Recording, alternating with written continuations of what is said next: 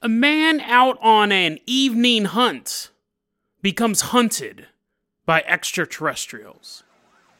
And then we meet a couple who have come up with the ultimate money-making scheme.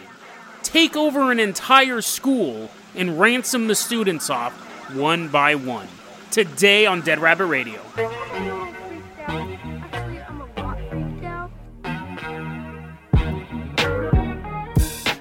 Hey everyone, welcome back to another episode of Dead Rabbit Radio. I'm your host, Jason Carpenter.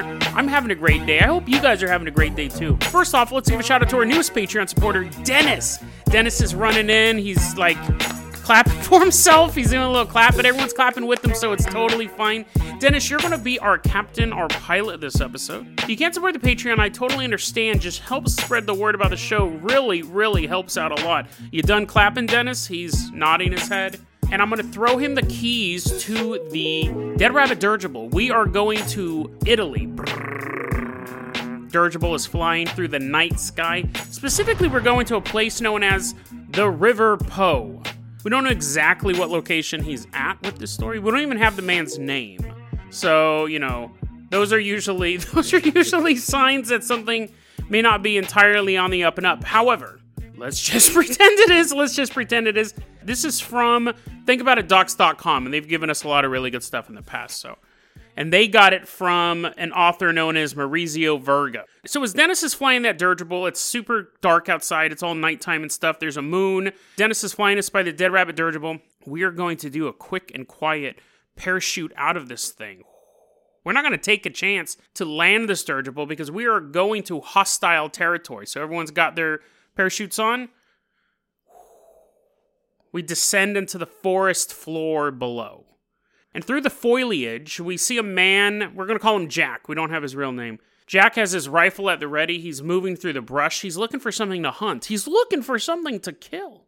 Scanning the forest for any movement. At this point, it's been a long day. At this point, he'll shoot anything. He'll shoot a leaf if it means he gets to kill something. What he does is he starts to see a thick fog roll in.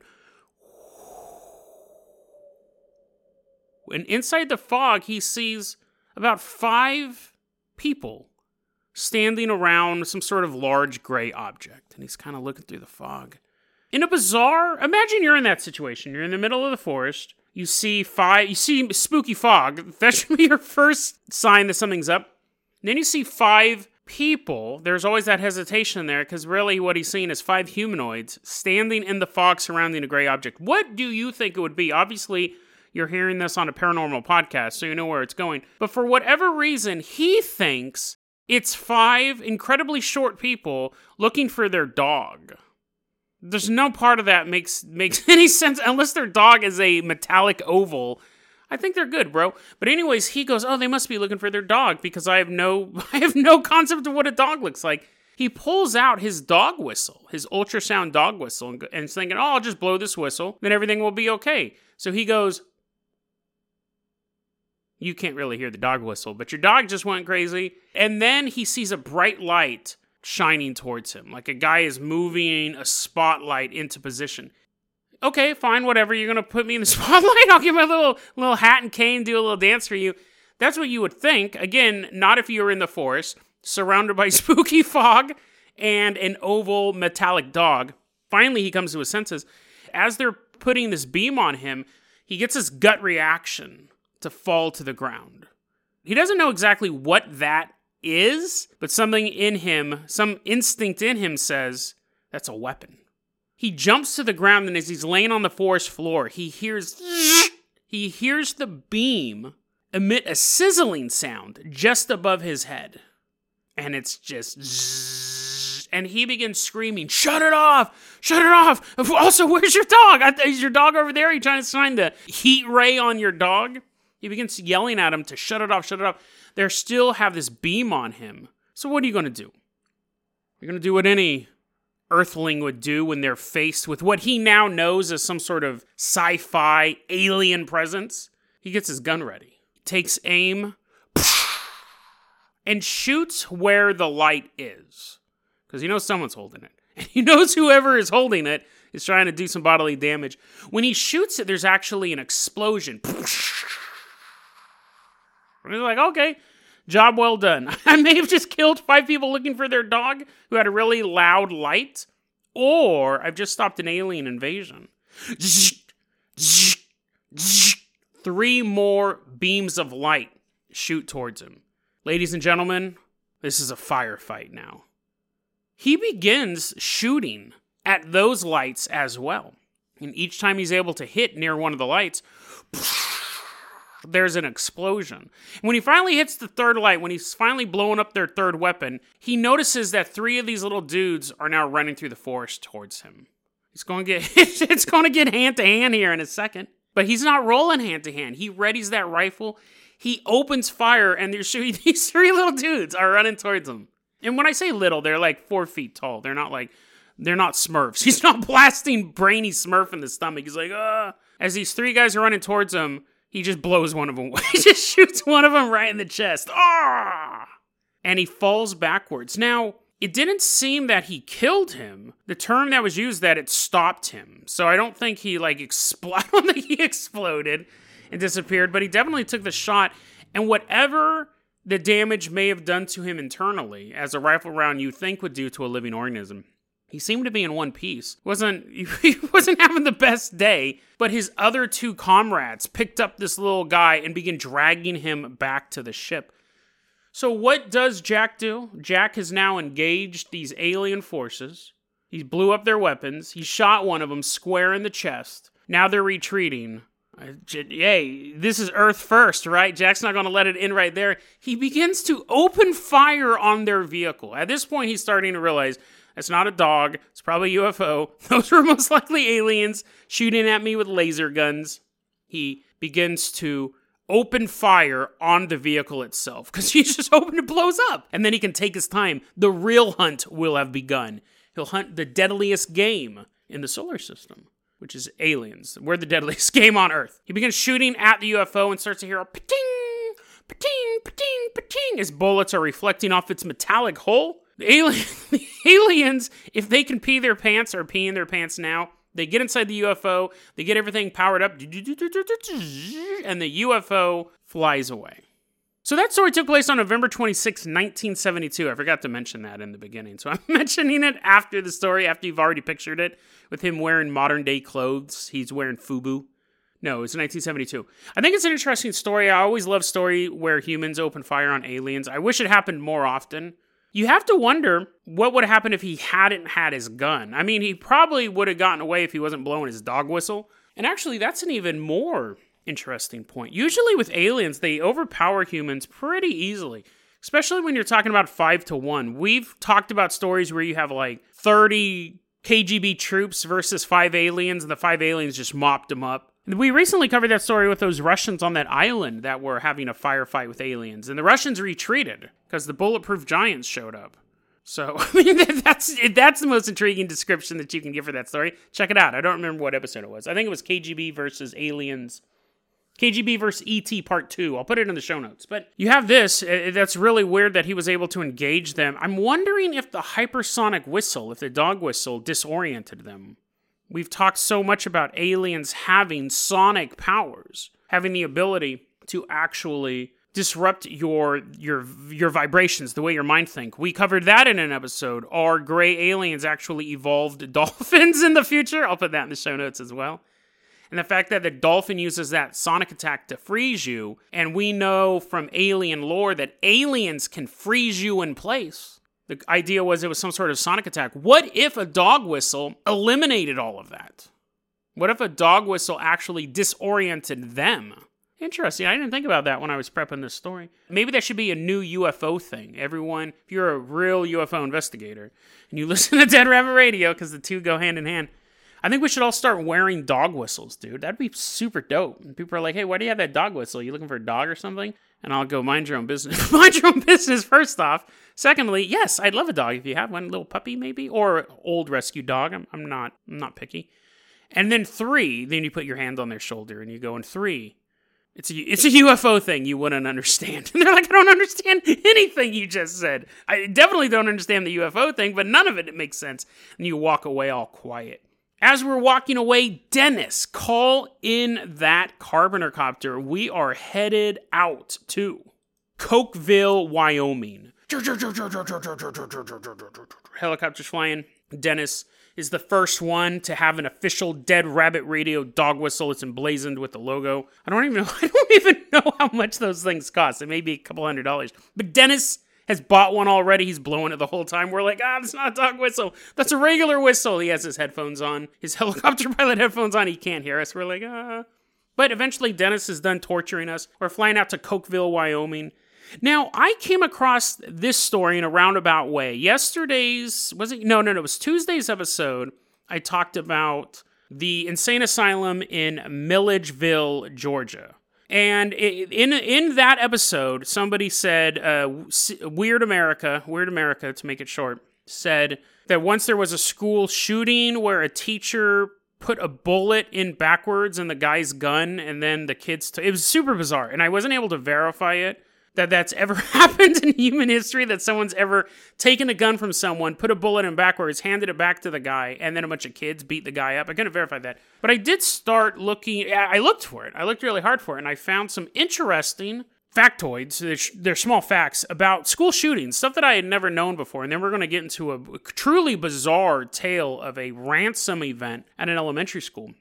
I found this website. Again, it's a website that you wouldn't think you'd find this information on. It was K12academics.com. It was a website about school stuff. And you can understand they'd have stuff about like school shooter safety, but this one actually had a list of every notable school shooting. And you're like, Jason, that makes sense too, because people can look at the psychology of it. Yeah, but when the list starts in the year 1764, you're going way back. This is a list of every United States school shooting. And obviously, it's not really everyone, because when I went to high school in the Bay Area, it was pretty common. But it was never in the news because it was gang-related. So people just got shot. So here's some interesting factoids about this stuff before we get into this other story. The very first school shooting, like I said, was in 1764. July 26, 1764, where Greencastle, Pennsylvania is now. 4 members of the Lenape tribe went into a schoolhouse and killed a teacher and 10 kids. That's considered the very first school shooting. Even though it was like territorial war and things like that, they're like, this is the first time you ever had a school targeted in the United States. It became an issue, not so much. There were a couple school shootings in between that and 1866, but the big problem was all the kids were bringing guns to school. So much so that the New York Times ran an article in 1866 saying, hey, listen, your kids can't be bringing guns to school. That's not something that we should allow as a civilized society. We get it, everyone has a gun, they're out squirrel hunting and stuff like that, but don't bring them to school. And then the New York Times adds, or if the other students' parents aren't going to restrict their gun use, no joke, it gives this advice to parents. It's saying if the other kids are packing guns, we have this, quote, we advise them to seek that their own boys are properly armed with the most approved and deadly pistol, and that there may be an equal chance, at least, of their shooting as of being shot. So if you can't beat them, smoke them. Basically, was what the New York Times is saying. If you can't control other people's kids, arm your kids up. And one more factoid, in case you're ever on a really bizarre episode of Jeopardy. In 1987, the American School Health Association did a survey of boys in America bringing weapons to school. In 1987, 3% of all boys admitting to bringing a gun to school at least once in the school year.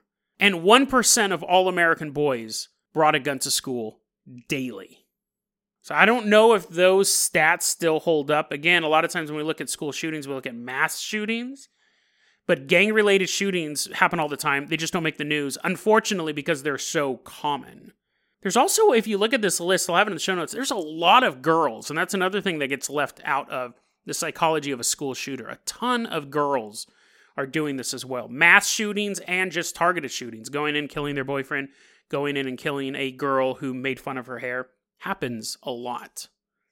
But Dennis, we are done with our factoids about these horrible events. Now we're going to take a deep dive into one of them. Sorry, Dennis is like, oh, dang it. Dennis, calling that Carpenter Copter. We are headed out to Cokeville Elementary School. As Dennis is landing the Carpenter Copter and we're hopping out, we see people standing outside of the Cokeville Elementary School. We see David Young, his wife, Doris Young, and their daughter, Penny. They're standing outside the school, And David appears to be pushing some sort of shopping cart in front of him. We see a brief interaction between David, who's 43 years old, and Doris, his 47-year-old wife. We see an interaction between them and their daughter. And after a brief conversation, they leave the daughter outside. She's a young teenager. Doris and David walk into the school. Penny thinks about it for a second. She's going to go back to their van, but instead she decides to alert authorities. She takes off running through the town of Cokeville. A long time ago in Cokeville, David was a cop. He was actually the only cop on the beat. It's not the biggest town in the world. Otherwise, he would be the burliest man alive if he could patrol the streets of San Francisco all by himself. But he got fired after only 6 months for misconduct. So after he gets fired from there, he goes out to Arizona and he meets Doris, who already has the daughter, Penny. And he tries to start a new life for himself, but he can't let the past slights go. Plus, he needs money. So he comes up with this plan, but he has to test it first. He somehow comes into possession of a school bus and blows it to pieces. A hot, steamy Arizona desert night is lit up by an explosive fireball. David now knows that his plan will work. And here's his plan. Go back to the town that fired him. Bring this type of bomb into a school and take the entire place hostage. $2 million per student, he tells Doris. Parents are going to pay. And if the parents don't pay, the government will pay. In fact, not only do I want $2 million per student, I want a personal phone call with Ronald Reagan. Doris is like, what does that have to do with anything? He's like, I don't know, I just think he's cool. But I want to talk to Ronald Reagan. I want $2 million per student. This is totally going to work. Let's get Penny in on this. Let's make it a family activity. Now, they do recruit Penny to do this, but when they get to the school, she's like, no, I'm good. I don't want to do anything that involves a bomb or you lunatics or possibly hurting these kids. So they leave her there. I'm assuming they thought she would be more loyal than running down the street to get help. May 16th, Doris and David walk into the school, and David is pulling his little shopping cart. It wasn't like a full-on Walmart shopping cart. It was like one of those things you see old ladies or homeless people push. It's like half a shopping cart. He pushes that into the school, and while he's walking in, Doris just kind of takes off into the school and starts going, hi guys, hey everybody, there's a surprise at this classroom down the hall. And the kids are like, yay, surprise. In 1986, right? They didn't have any security stuff. You could just show up at a school and go, surprise, and everyone liked it. She began emptying classes out. Guess what, guys? There's a surprise down the hall. And they're like, yay! And the teacher's like, yeah, I love surprises. This isn't suspicious at all. She ends up rounding up 136 students and 15 staff members into this back room. David, on the other hand, is talking to the office people, and he has a zine. Again, 1986, he published his manifesto called Zero Equals Infinity. And he throws it down on the counter, and he begins giving this bizarre speech about his life mission, which happens to be connected to the bomb he's carrying in the little cart. But he just then takes off through the school as well, towards that back classroom. There was 136 kids, 15 staff. There was 3 other people there who didn't work out the school, who just happened to be passing by. One of them was a UPS driver. Someone was there just applying for a job. By this point, Penny has reached town hall, and she has alerted authorities. Listen, my parents are nuts. I mean, to say the least. They built a bomb. They're in the school right now. The authorities are rushing out to the scene. And again, 1986, they didn't have... The rules before Columbine was you secure a perimeter, you negotiate with the people inside. Columbine was the active shooter. It was just someone trying to cause as much chaos as possible. So now they go into the scene. But this does follow the thing where they surround the school. And in this situation, it is a hostage situation. They do want to negotiate. They want their $2 million per kid. That's a lot of money. That's a ton of money for any kid. Richie Rich's dad would be like, you can hang out there a little bit. Let me figure some stuff out. Maybe we can talk him down to like $750,000. They're there for 2.5 hours. And there's one thing about taking a bunch of children hostage. They're scared, obviously. Everyone's scared. But they're kids, so they're super bored.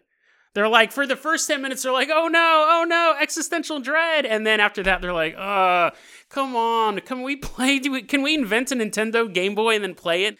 Can we watch a movie? They didn't have VCRs. They didn't have VCRs in schools back then. Oh, come on. The teacher's all reading them science books. They're all boo, boo. They're super bored.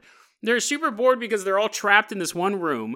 And yes, they are scared, but at the same time, 2.5 hours to a kid is like 2.5 years to an adult. And in a hostage situation, everything's like 2.5 years because you're just super stressed. But the kids are super bored. The teachers are trying to figure out games to play while there's a bomb in the room. Kids are like, can we play hide and go seek? They're like, as long as you don't hide behind the bomb, Jimmy. He's like, oh man, that's the best hiding spot. The bomb, and let me explain this too, the bomb was created to destroy school buses, so it was incredibly powerful. But that wasn't all. You had a milk carton full of gas. It was basically designed to spread flame. It was a very, very personal destructive device. It did blow up that bus, but it was mostly just to cause flame to come shooting out in all directions. It was a milk jug full of gasoline. And then underneath it, it was wired up to these 2 tuna cans that were filled with aluminum powder and flour. So when the bomb ignited, it would spread the flour and the aluminum dust, and it would actually make the flame like more sticky and spread easier. It's not just a bunch of flame. Gasoline's just kind of... This would actually spread fire to all the walls. If you got the powder on you, you're not having a good day, especially if it's on fire. It's all wired up, and then there's a wire going from the cart to David's hand. He's wearing a dead man trigger on his hand. So you got to be very careful. If he starts moving his hand too much, if he starts doing the robot, he's like, kids, you bored? Let me show you my dance moves.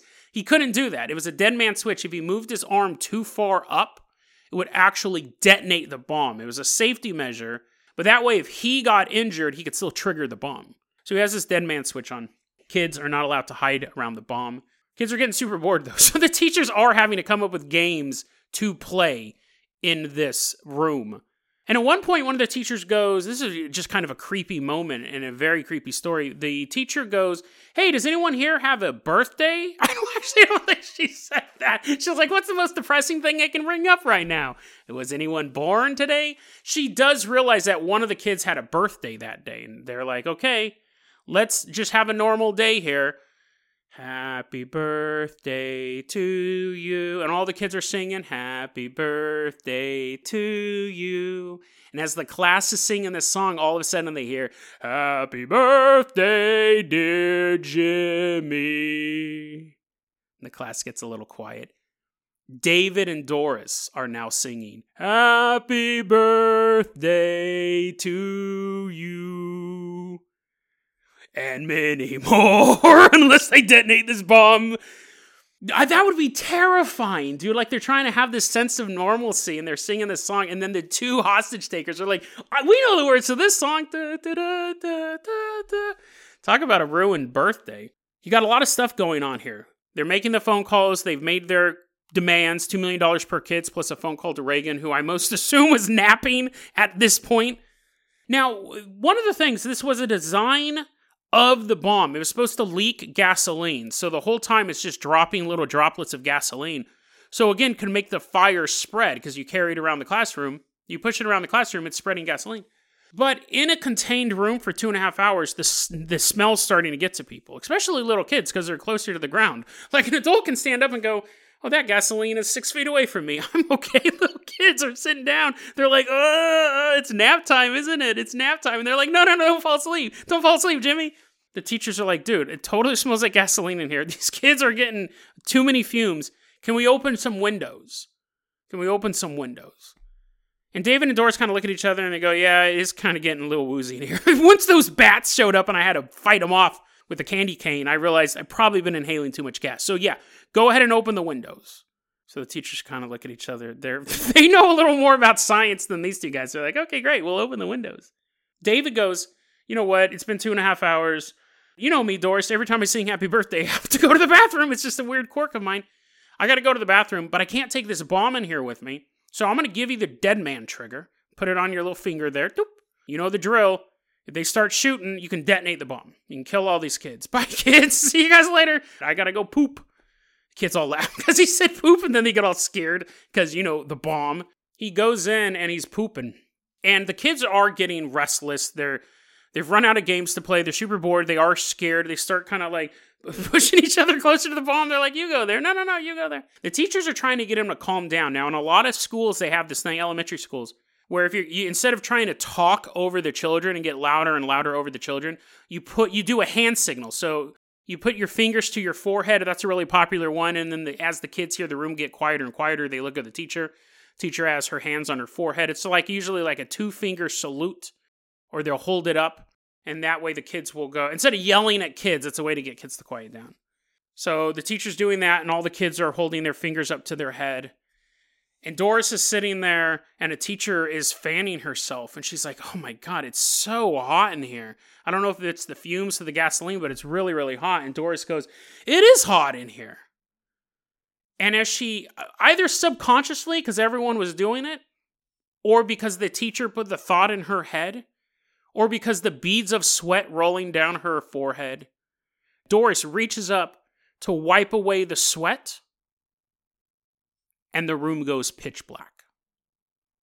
People in the room, they've done interviews with survivors of this, they said all light was gone in an instant. Because when this bomb exploded, obviously you have the sound and you have the shockwave, but the first thing you realize is you can't see. The entire place is filled with smoke. The only thing you can see are flickers of flame around the classroom. You have the cops surrounding the building who heard it and, again, are assuming the absolute worst. But the people in that room, they don't have time to assume anything. Teachers just begin grabbing into the darkness, finding little people, and throwing them out the opened windows. Someone just grabbed a bunch of the kids and pushed them through a door into the hallway. Go, go, go, go, go, go! They were doing whatever they could do to get these kids out. After the explosion happens, David comes out of the bathroom. And even though it's pitch black in there, he knows what happened. He heard the bomb. He doesn't know why she detonated it, but when he comes out, sees that the bomb's been detonated, the plan's over. They're not going to get any money at all now. Doris turns and looks at David, and David shoots her, killing her on the spot. He then shoots a teacher in the darkness. He opens fire in the darkness. And after that, goes back into the bathroom and kills himself. Not a single student or staff member was killed during this event. You did have people get burned, but they were totally fine. You did have people get shot, but no long-lasting injuries. Nobody died because of this. And an interesting note to the story, and this is where we start to see things kind of turn a bit. You have all these kids jumping out of the window and running across the lawn. And when the cops are coming in and they're securing the area and they're interviewing people and they're surveying it, they find Doris's body on the lawn. They know that she was shot in the classroom. They know she was dead in the classroom, but she's on the lawn.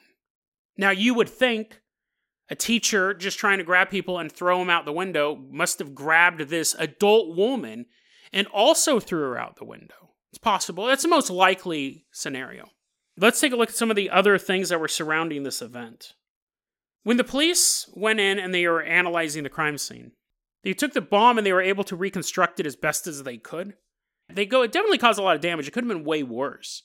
The containers of aluminum powder and flour, they didn't ignite. They said part of it was the gasoline was actually dripping on, because the cans were opened up, was dripping on the powder, so it was turning some of it into a paste. So it would have been harder to ignite anyways. But police also noticed a weird thing, because he'd built this bomb before.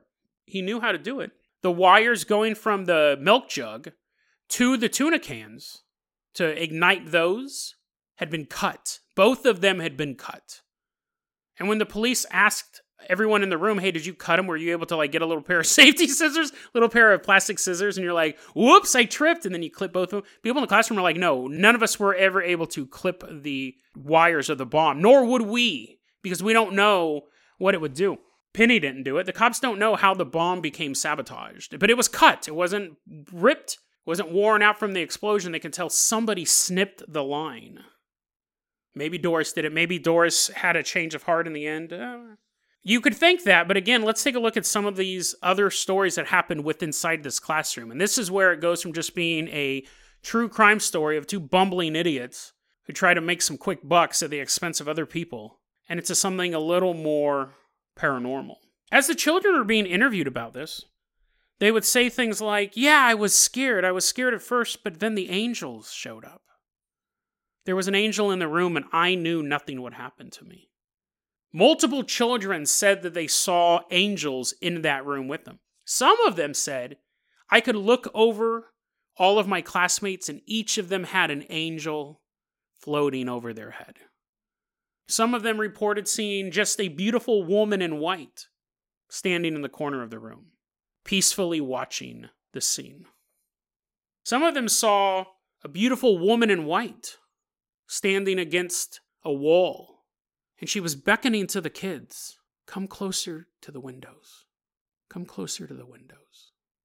None of the adults reported any of this stuff, but the kids all believed that guardian angels were there. And the kids who did move and sit closer to the windows, one, were able to breathe more, which, yes, as a skeptic, breathing in gasoline for 2.5 hours can make you hallucinate angels. But putting the skeptics part aside, the kids who were sitting closer to the window, one, got a fresh air more often, and two, were able to get out quicker. And that was, I forgot to mention this detail earlier, when they opened the windows, it actually diminished the power of the bomb, because more gasoline was leaking out than just sitting in that room. In fact, they said the bomb is capable of tearing up a school bus, but the way that the classroom is not a school bus. It has just like a roof full of really cheap tile, probably a ton of asbestos above it. So the bomb just lifted the roof a bit, knocked a bunch of tiles down, set stuff on fire, but it didn't have that contained force. You had the windows open, you had a weaker structure surrounding the bomb. Had they done this in a portable, had they done this in a more secure location, they could have been worse. In a concrete tile locker room, it could have done a lot more damage. But you had this whole sequence of events that led these people to bring this bomb into this area, and to be there for long enough, people were complaining about opening the windows and all of that. You can obviously chalk up the angel visions to the gasoline, but that doesn't solve who snipped the lines of the bomb. We know it wasn't David, because it was his plan. We can be kind of sure it wasn't Doris, because why would Doris snip them? She was also in on this plan. But it could have been her. There's no one to say. But I have this put on our conspiracy caps here. An angel did it. An angel snipped those cables. Guardian angels led the course of events that day. Yes, it is absolutely tragic that it happened in the first place, and you could say, well, why didn't a guardian angel just give him a flat tire? Or have a cop randomly pull him over? I mean, sure, yes. But skipping that argument aside, the angels did it. They saved these children. They clipped those lines. They put in a sequence of events that led the bomb to being less powerful. Moving the kids closer to the window, and more importantly, giving the kids hope that everything was going to be okay by seeing their angelic protectors above them. And honestly, I think maybe an angel was the one who threw Doris's body on the grass. Doesn't sound super angelic. Angel's like, take that! Ugh! But, you know what I mean? Like, in the end, even Doris was being saved. In the end, Doris, yeah, she was a despicable human being. She shouldn't have went along with the plan at all. But the angel saw some sort of grace in her to spare her body from the burning embers of that schoolroom. He didn't care about David. But carried Doris out. There's so much school violence, not just in America, but around the world, for all sorts of different reasons. They're all terrible reasons, but there's all sorts of different motivations would be the right word. It happens so often that a lot of times we forget about it. Maybe that's the way it should be. Maybe we shouldn't want to remember these things because it can glorify the people who commit them. But at the same time, stories like this give us hope, where a man and his wife bring a bomb into a school and not a single hostage is killed, even though the bomb is detonated. It's a tragic event, it's horrific, and we all hope it never happens again anywhere. We all know that it will, unfortunately, though. We all know that it will, that school violence will continue. But stories like this give us at least a glimmer of hope that even in those darkest moments, when you can see nothing but the flicker of flames on the walls around you, there is a guardian angel beside you, leading you to the safety of light. DeadRabbitRadio@gmail.com is going to be our email address. You can also hit us up at Facebook.com/DeadRabbitRadio. Twitter is @DeadRabbitRadio. Dead Rabbit Radio is the daily paranormal conspiracy and true crime podcast. You don't have to listen to it every day, but I'm glad you listened to it today. Have a great one, guys.